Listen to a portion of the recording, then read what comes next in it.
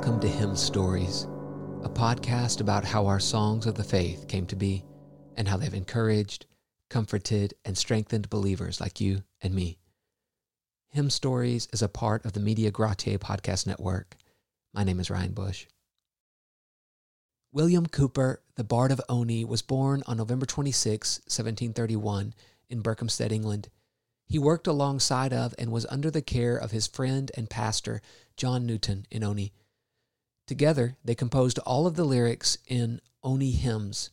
In this collection, hymn number 15 of the third book is titled Light Shining Out of Darkness. We know it today as God Moves in a Mysterious Way.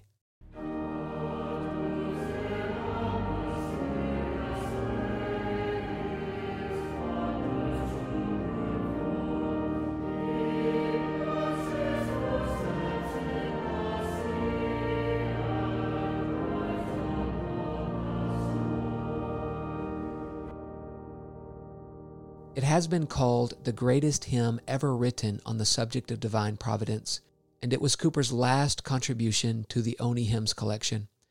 God Moves in a Mysterious Way was composed in the twilight of Cowper's departing reason. William Cowper suffered greatly throughout his life, and this hymn in particular has been balm for others who have wrestled with the mysterious providence of the Lord.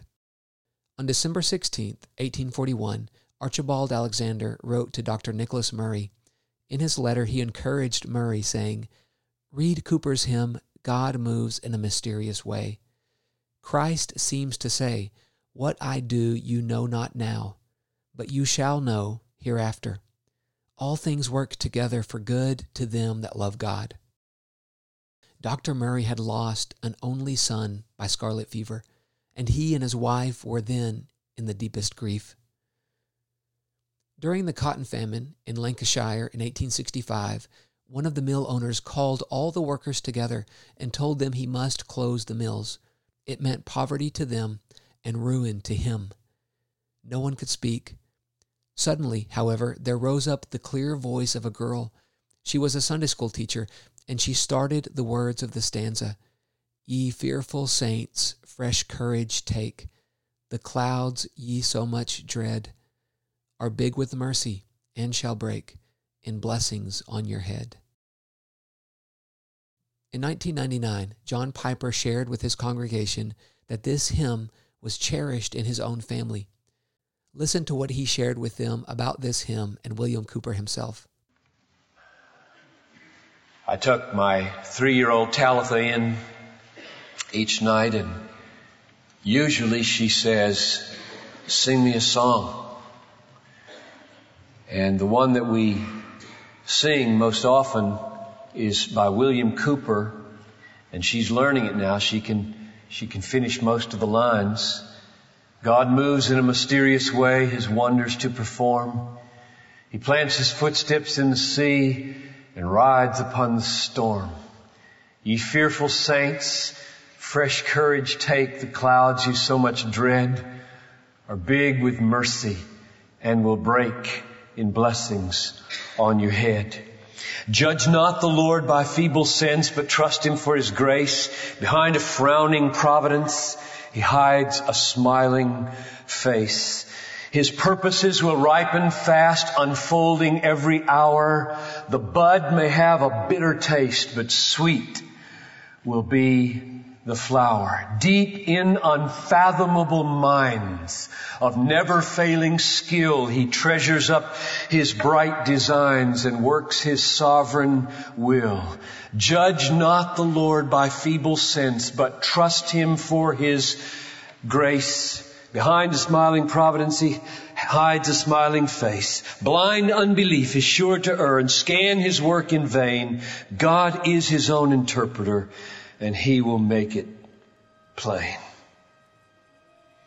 Now, William Cowper wrote that at a time of great struggle in his life. And there's something Talitha doesn't know about this man, namely that when he was 28 in 1759, he had a total mental breakdown. And he tried 3 times in 3 different ways to kill himself. And he became absolutely persuaded that he was damned and there was no hope for him. And 4 years later, in 1763, he was committed to St. Albans Insane Asylum in England. And by God's wonderful providence, Nathaniel Cotton was there. 58 years old, an evangelical believer, and he ministered to these people. And he ministered to William Cooper. He tried to encourage him with the scriptures again and again, and Cooper would come back, "There's no hope for me. I'm not among the elect. I'm only damned, and there's no way out." And he was simply locked inside a horrible darkness. One day, 6 months after his stay there, he came upon a Bible on a bench in the garden, which was not an accident. And he opened it to John 11 and began to read about Jesus' interaction with Lazarus and the family there. And he wrote in his diary later, "So much benevolence, mercy, goodness, sympathy with miserable men in our Savior's conduct that I felt a ray of hope." And then he turned to Romans 3:25, which is what I'm going to focus on today. And God did for him what he has done for so many throughout the history of the world from this book, Romans. Let me read you what happened. He wrote this later. "Immediately upon the reading, I received the strength to believe it. And the full beams of the Sun of Righteousness shone upon me. I saw the sufficiency of the atonement he had made, my pardon sealed in his blood, and all the fullness and completeness of his justification. In a moment, I believed and received the gospel."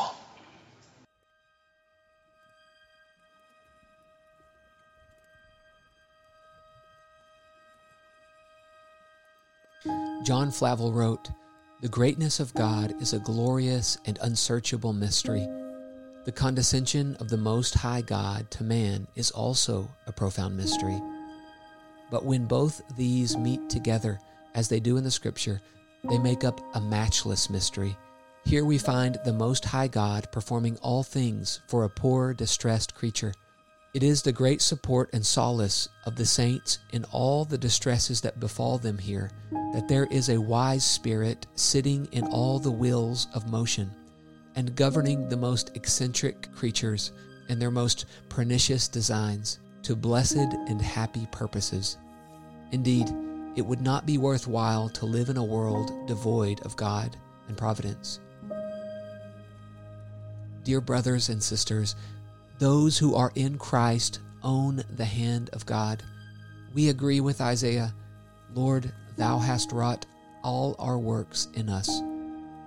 Let us gather up all the providences of God that have befallen us as a precious treasure. How delightful is the knowledge of God's providence in our lives. Thank you for joining me in this episode of Hymn Stories. May the Lord bless you and keep you as you sing and make melody in your heart to Him.